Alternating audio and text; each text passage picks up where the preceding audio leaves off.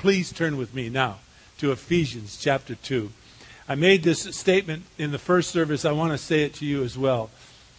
Sometimes it appears that we stay in a place in Scripture and sometimes it looks like we're just beating it to death. The truth of the matter is, it is really imperative that we listen to God's voice in this. There is within the Word of God so many wonderful, deep truths written within the Word of God. So many things that we need to glean and understand.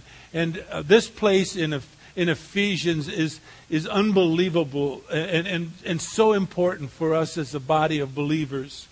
We're going to be talking about today the very essence of peace, having peace with God. But we're also going to be looking at what God has ordained for the church today. In each generation, God has given a call to a body of believers.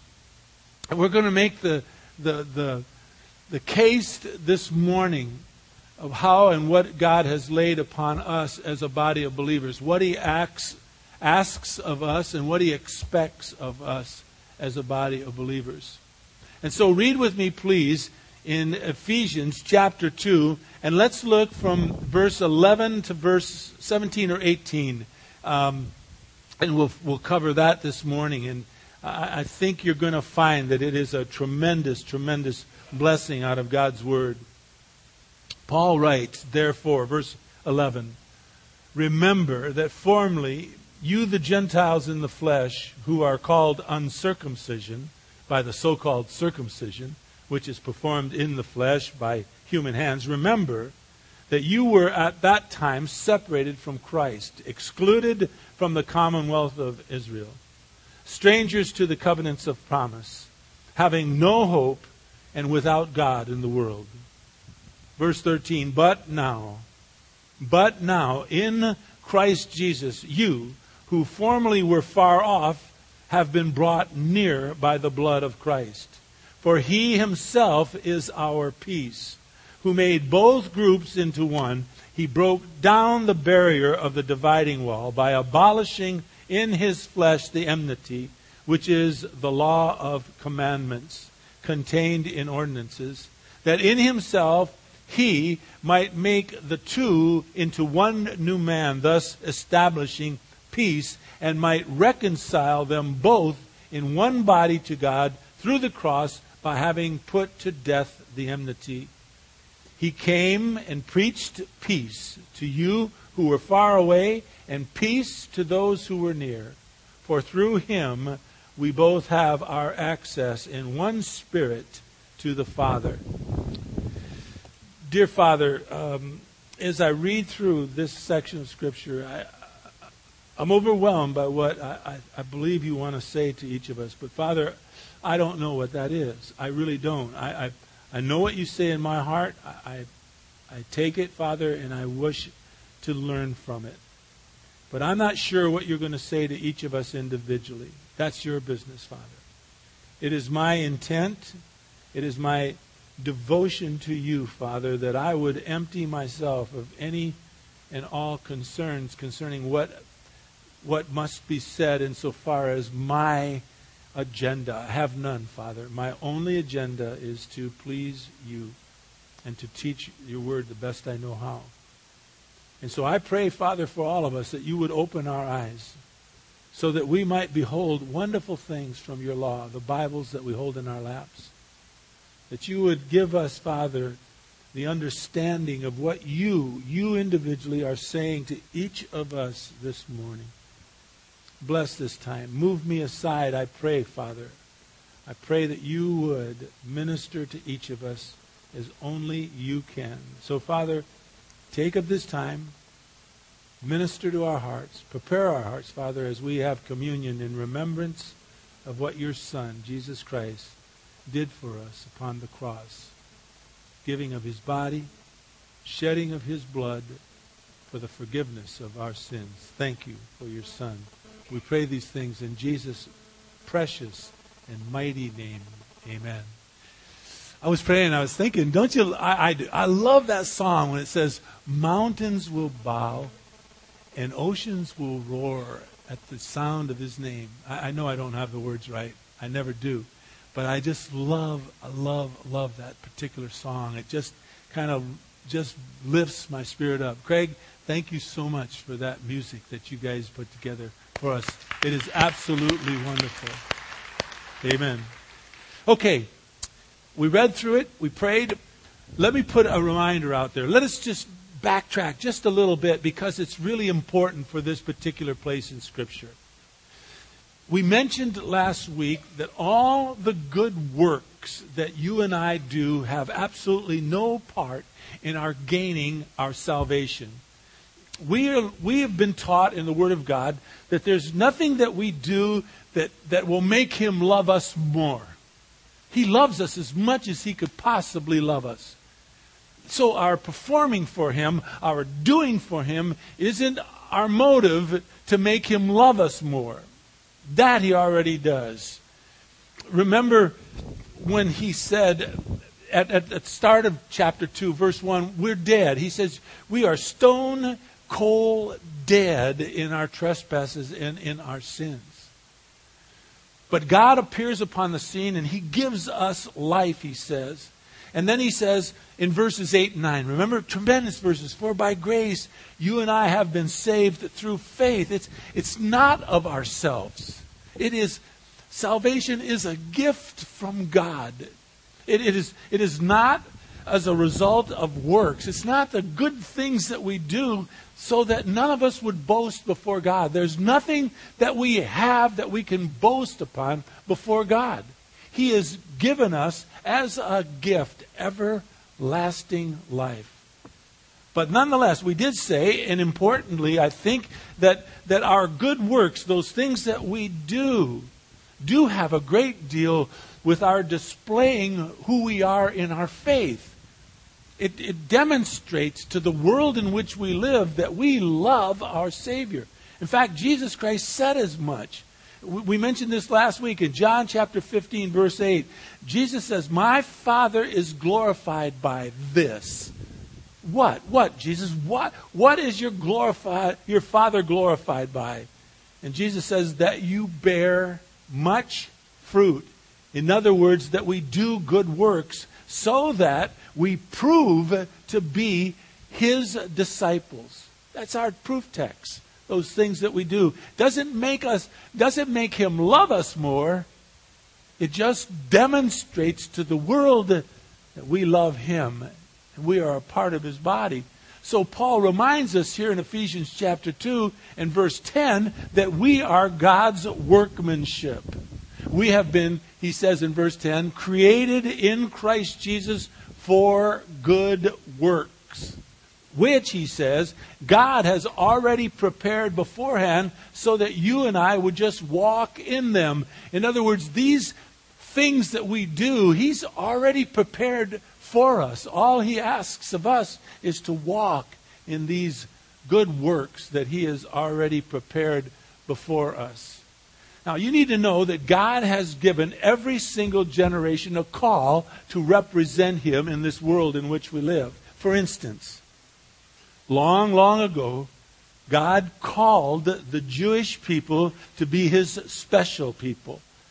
It is said in Amos chapter 3 and verse 2, God said to Israel, you only have I chosen.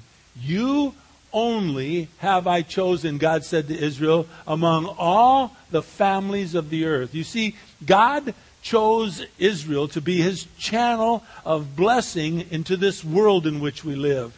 In Genesis chapter 12, God came to a man called at that time Abram, and He changed his name to Abraham later. And He says, I want you to take your people, your family, I want you to move away from your parents, and I want you to go to a place that I am going to show you. And so Abram left and went. And as Abram was on his way, God said in Genesis chapter 12, verse 3, Abram, I'm going to bless those who bless you. And the one who curses you, I'm going to curse. And then God said, and in you and the people that you, this nation of people that you will produce, all the families of the earth shall be blessed. In other words, Abram, you're to go out and you are to represent the God of Abraham, Isaac, and Jacob to all the nations of the earth, and I will bless those whom you present me to. I will bless them. Every family on this earth shall be blessed. Israel was to be the vessel which the blessings of God was to be spread throughout this whole world. And unfortunately, Israel has yet to fulfill that calling. Instead, as we read here in Ephesians chapter 2, she preferred to condemn the Gentiles rather than witnessing to them. Therefore, Paul writes, remember in verse 11, remember that formerly you, the Gentiles in the flesh, who are called uncircumcision, as we taught last week, that was a striking indictment against the Gentiles. It was calling them uncircumcised was a terrible thing. It meant that they were without God. They had no God. Because the Jews, they were circumcised. They had the God of Abraham, Isaac, and Jacob. But the Gentiles, they were uncircumcised. And remember, I said that was a great condemnation against them. And we used David as our example. Remember when David went out and he asked his brothers what's happening in the war, and they said, oh, we're at a standstill because they got this big guy called Goliath. And he says, why should he trouble us? I'll fight him. And they didn't like that David said this, so he goes, and sure enough, he goes to fight him. And remember what he called him when he ran towards him? You, what? Uncircumcised Philistine. I guess that was the start of trash talk. Yeah, he was putting him down. Uncircumcised, man, you have no God. He says, who are you to taunt the army of the living God? You uncircumcised Philistine. And boom, he throws the rock, and boom, he kills him. That was a terrible thing to say. And yet Paul is saying here that you Gentiles remember that you formerly were called uncircumcised. In Acts chapter 10, I looked it up. Starting with verse 28 to verse 35, Peter had to be taught by God through a vision that he was to have fellowship with the Gentiles. He would have no part of the Gentile race of people. And so Peter confessed to them. He says, you yourselves, speaking to the Gentiles, you yourselves, he says, you know how unlawful it is for a man who is a Jew to associate with a foreigner or to visit him. And yet he says, God has shown me that I should not call any man unholy or unclean. Later in that same chapter, in verses 34 and 35, Peter says, I most certainly now understand that God is not one to show partiality, but in every nation, the man who fears God and does what is right is welcome to God. God called Israel to be distinctive within this world in which we live. They were not to live like other people. They were not to act as other people. Their traditions and their call was unique. Those distinctives was to be a blessing, intended to be a tool to witness for God, so as to bless all the nations to come to know and believe in the God of Abraham, Isaac, and Jacob. But Israel distorted those distinctions. They turned it into a source of pride. They turned it into self-isolation. They decided that they would separate themselves from all the others. And their God was their God, period. And they lost. They lost their outreach into the world.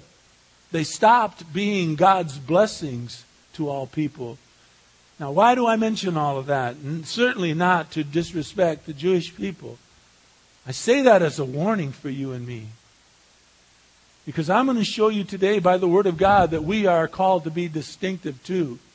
We are called to do something for the Lord that is unique for our time. In fact, Paul is going to really jump on this theme a little bit later on. Look at chapter 4 of Ephesians, please. It'll be a long time till we'll forget about this by then, and I will remind us when we get to chapter 4 about Paul's asking us to be distinctive, to be separate, to be a people for God in this world in which we live. And so Paul says in Ephesians chapter 4, starting with verse 17, he says, "This I say and I affirm together with the Lord." In other words, this is very important, people. Listen, he says.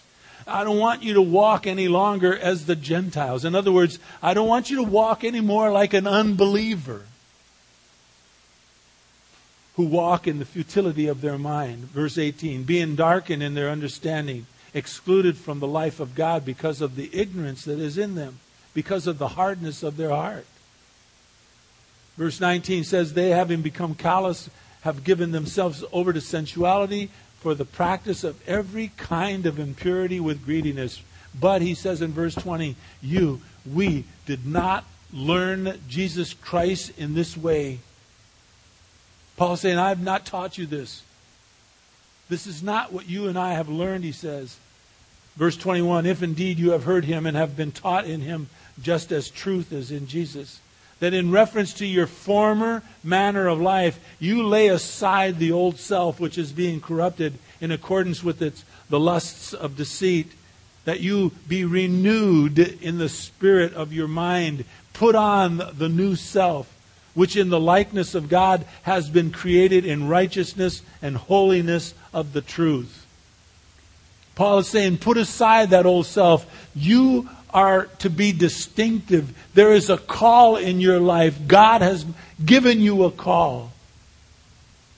But I want to say, not to us, this church here, as I don't believe it's true here.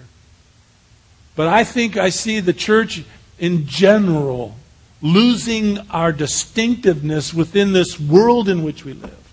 We're losing the blessings that we possess. We aren't being a blessing to other people, somewhat like the Jews, the church as a whole. I can give you 2 or 3 examples. This week, it's an amazing week to me. I received, I don't remember if it was a phone call or an email. Forgive me, I don't remember.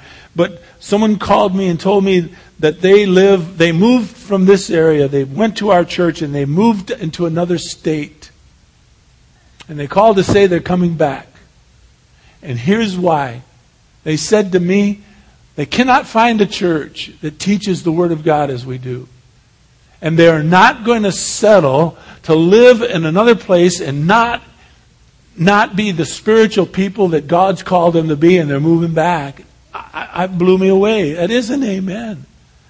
So yesterday we did a wonderful, wonderful memorial for Tommy Clements, who just passed away. Sue Peterson, Warren Peterson's son. They really honored him, and rightfully so. I learned a lot about that young man yesterday from the paramedics and from the emergency people. He was very, very special in his field, and he affected a lot of people's lives. He really went through a lot of adversity in his life to be the man that he is.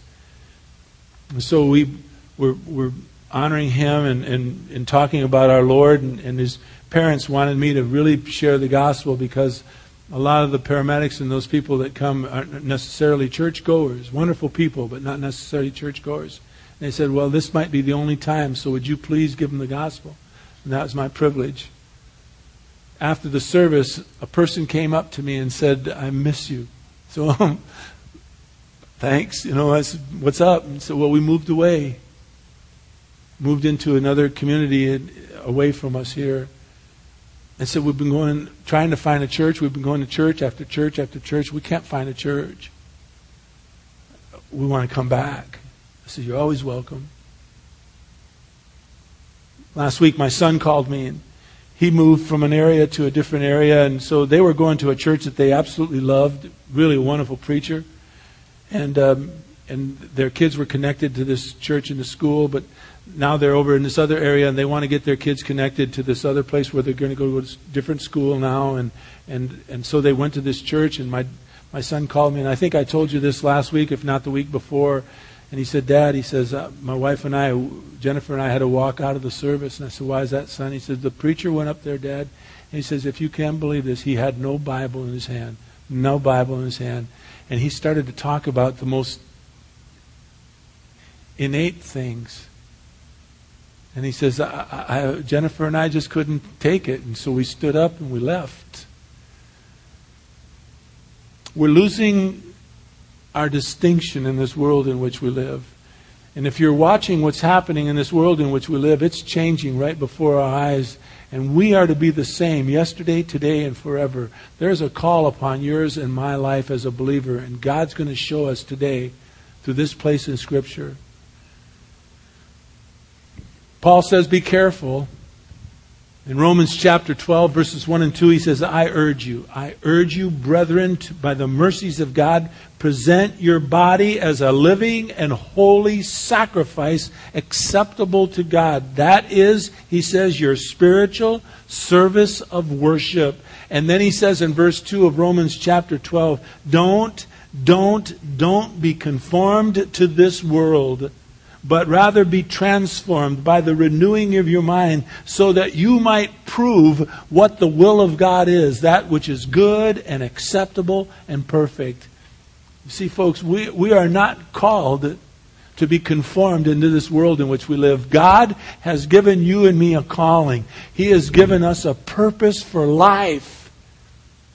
And He has put His blessings upon us. And that blessing He's put upon you and me is to be taken out into this world in which we live to tell others about the goodness of our God. God forbid that we would deny that and not do that one thing that God's called. Let's see what He says. Let's see what God asks of us. Let's look at verse 13 now as we get into the meat of this text. Verse 13 is much like verse 4. Verse 4 says, but God. Verse 4 changes everything from verses 1, 2, and 3. Verses 1, 2, and 3, Paul says we're dead. We're stone cold dead in our trespasses and our sins. He says we all lived like that. But, he says in verse 4, God, being rich in His mercy, because of His great love with which He loved us, even when we were dead in our transgressions, He made us alive together with Christ. Verse 4, the two words, but God, allows God the Father to come upon the scene and solve the problem of death. Well, verse 13 starts with two words, now, God. You see, we have a problem. The problem has been mentioned in verses 11 and 12. There is a separation between Jew and Gentile, but it's deeper than just Jew and Gentile. It's a separation between anyone that has something against someone within the family of God. But he says, now, Jesus Christ brought you, verse 13, who were formerly far off, and you have been brought near by the blood of Christ. You see, by the removing of our sin through the blood of Jesus Christ gives us peace. Peace with God. Look, verse 13, those who were formerly far off, that's the Gentiles who had now come to Christ. You were formerly far off. That was a common Jewish term to describe a Gentile who was far away from the true God. But look at verse 14. Jesus Christ, He Himself is our peace. He has made both groups into one. He has broken down the barrier of the dividing wall. In Romans 5:1, Paul writes these words, therefore, having been justified by faith, you and I now have peace with God through faith in Jesus Christ. We now have peace with God by our faith through Jesus Christ. Not only, though, do we have peace with God, which is the most important, but we also have peace with one another. Verse 14 tells us Jesus Christ has made both groups into one. He has broken down the barrier of the dividing wall. The dividing wall was a place that divided the two groups. The Jews and the Gentiles were divided by the dividing wall. But Jesus has broken that wall down, and He has now made both groups into one. What he is saying, Paul, here is that we are now on equal footing. I stand with you and you stand with me. We are equal. There is no such thing as a preacher in a church, for instance, being more important than anyone else in the congregation. I've said that to you so often that I think maybe I'm saying it too much, but I want you to know how important each of us are in the body of Christ. There's no way that a preacher ought to be pointing his fingers at us and says, you ought to do that, and you ought to do that, and you ought to do that. Rather, what we ought to be doing is saying, what is God saying to us? What is God saying to us? The only reason someone is up here is because God has gifted someone to teach the Word of God, but it doesn't make that person better than any of us. Any of us. We are all equal with God. We are on equal footing. He has broken down that barrier that divides people anymore. We are on equal footing. But verses 14 and 15, and I want to thank you from the bottom of my heart. I want to thank you for allowing me to sit home and study and to try to learn as much as I can, to try to see what is God saying through this place in Scripture. What is He trying to teach us as a body of believers? And it always begins with, what is He trying to teach me? It's always that. And so you enable me to do things that perhaps you don't do. And verses 14 and 15 are absolutely glorious. Verse 14, we see in verse 14 and 15 two words mentioned, He and Himself. In verse 14 it says, for He Himself is our peace. Now, I want you to look at verse 15. Paul reverses those two words.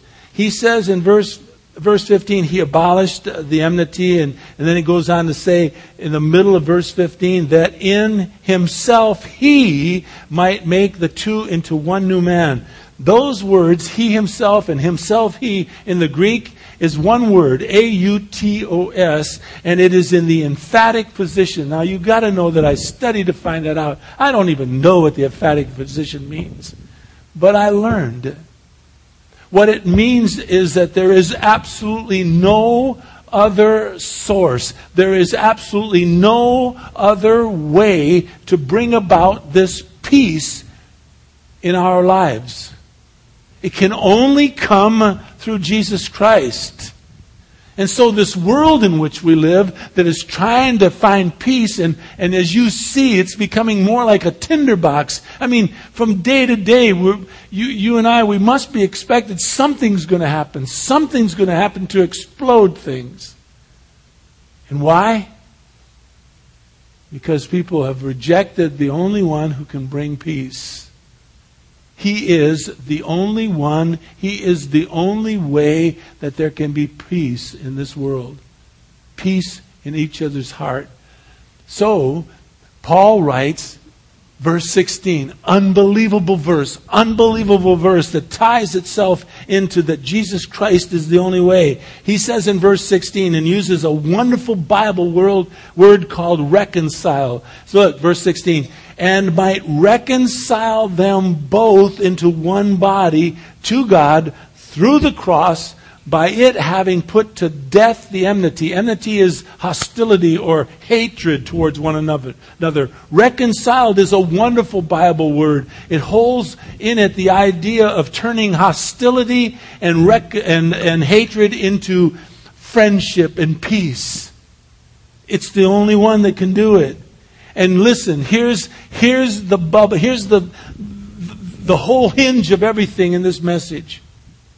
Turn with me to 2 Corinthians. It's to the left. You just don't want to miss it. You go past Galatians and you'll come to 2 Corinthians and look at verse 5. You see, God has told us that there is to be reconciliation between two groups, whether it be Jew and Gentile, whether it be just you and someone else that you are having trouble with. You and I, as believers in Jesus Christ, have been given a ministry, and it is the ministry of reconciliation. Watch. 2 Corinthians chapter 5, verse 17. Therefore, Paul writes, if anyone is in Christ. Now, what he's going to say next is only the mind could imagine what God has done to your life and my life through being in Jesus Christ. He tells us we are now, verse 17, new creatures. Old things have passed away and new things have come. Verse 18, now all of these things are from God who reconciled us to himself through Christ. And now watch closely, and has given us the ministry of reconciliation. That's our call in this generation in which we live. We are called to be ministers of the gospel of reconciliation. Look at verse 19. Namely, that God was in Christ, reconciling the world to himself, not counting their trespasses against them, and he has committed to us, you and me, the word of reconciliation. Therefore, he has now given you and me a title. We are ambassadors for Jesus Christ. That's our call. As though God were making an appeal through us. We beg on you, Paul is saying, on behalf of Jesus Christ, be reconciled to God. That's our ministry. That's our call in life. The ministry of reconciliation. The Jews were to be a blessing into this world. And bless their hearts, they missed it. You and I cannot afford to miss what God has called us to do. And let me tell you, it's not an easy ministry. I mean, we can make up a religion right now. And we could go out in the world and say, we have this spiritual ministry. We have this spiritual, whatever we want to call it. And people would say, ooh, that sounds very spiritual. Yes, come. This wonderful God that you guys are worshiping. That's fine. But you go to that same group of people and say, I want you to repent. Jesus Christ is your Lord and your Savior. You must be reconciled to God through him and him alone. And you're in for a fight. People don't want to hear that name mentioned. It is the place that kind of separates everyone. And God has given you and me the privilege to have a ministry of reconciliation to this world in which we live. To bring peace to mankind. And it's not an easy calling. As verse 17 tells us, he, came and preached peace to those who were far away and peace to those who were near. And you and I have been given that same calling. We are to bring and we are to announce God's good news of reconciliation to those who are near and to those who are far away. In other words, we are to be his ambassadors with the reconciliation, with I should say the gift of reconciliation. Verse 18 is a beautiful verse to end with before we go into communion. In fact, ushers, would you mind coming forward and start passing out the communion, the host and the wine, the juice?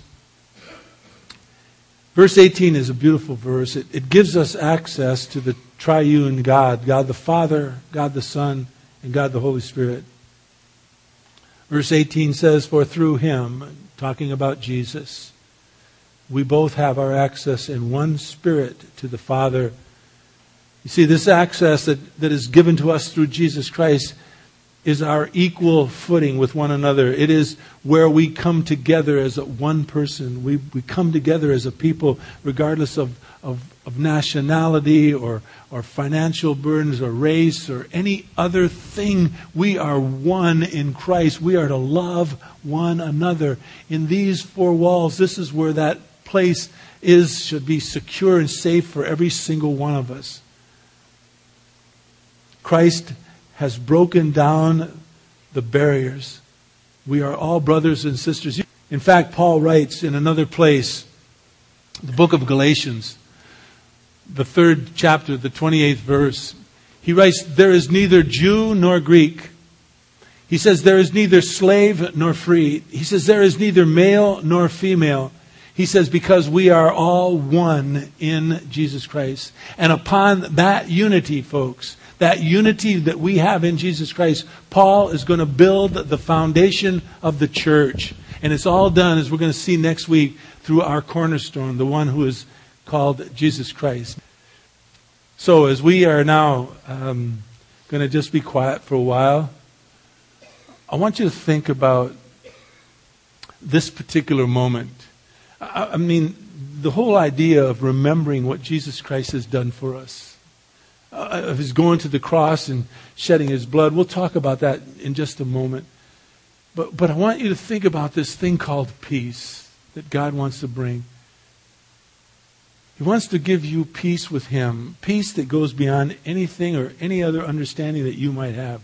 It is the most comforting peace that anyone can ever have. The second thing I think that is so important about peace, the second peace is the peace that you could find within your own self. Sometimes the hardest person to have peace with is your own self. Because we know who we are. We know how we fall short. And then the peace that we can have within our families, our love for our spouse, our husbands, our wives, our love for our kids. And then that love that we have right here within this family of God, this peace that we have here. It's a wonderful thing that God offers us. It comes through Him and Him alone. And so while you contemplate all of this, and as soon as we pass out all of the bread and the wine, I'm going to kind of mention a couple things as we take communion. And you can just now pray and think about this moment for yourself. When Jesus Christ was with His disciples, He was having a meal with them, and He took some bread and he broke it and he held it up, I would guess, before them. And He said, "Look," He said, "this is my body. Whenever you eat of this, I want you to do it in remembrance of me." In other words, whenever you have this moment of communion, whenever you have this moment where you contemplate, I want you to think about me and what I have done for you upon the cross, that I had given of my body for you.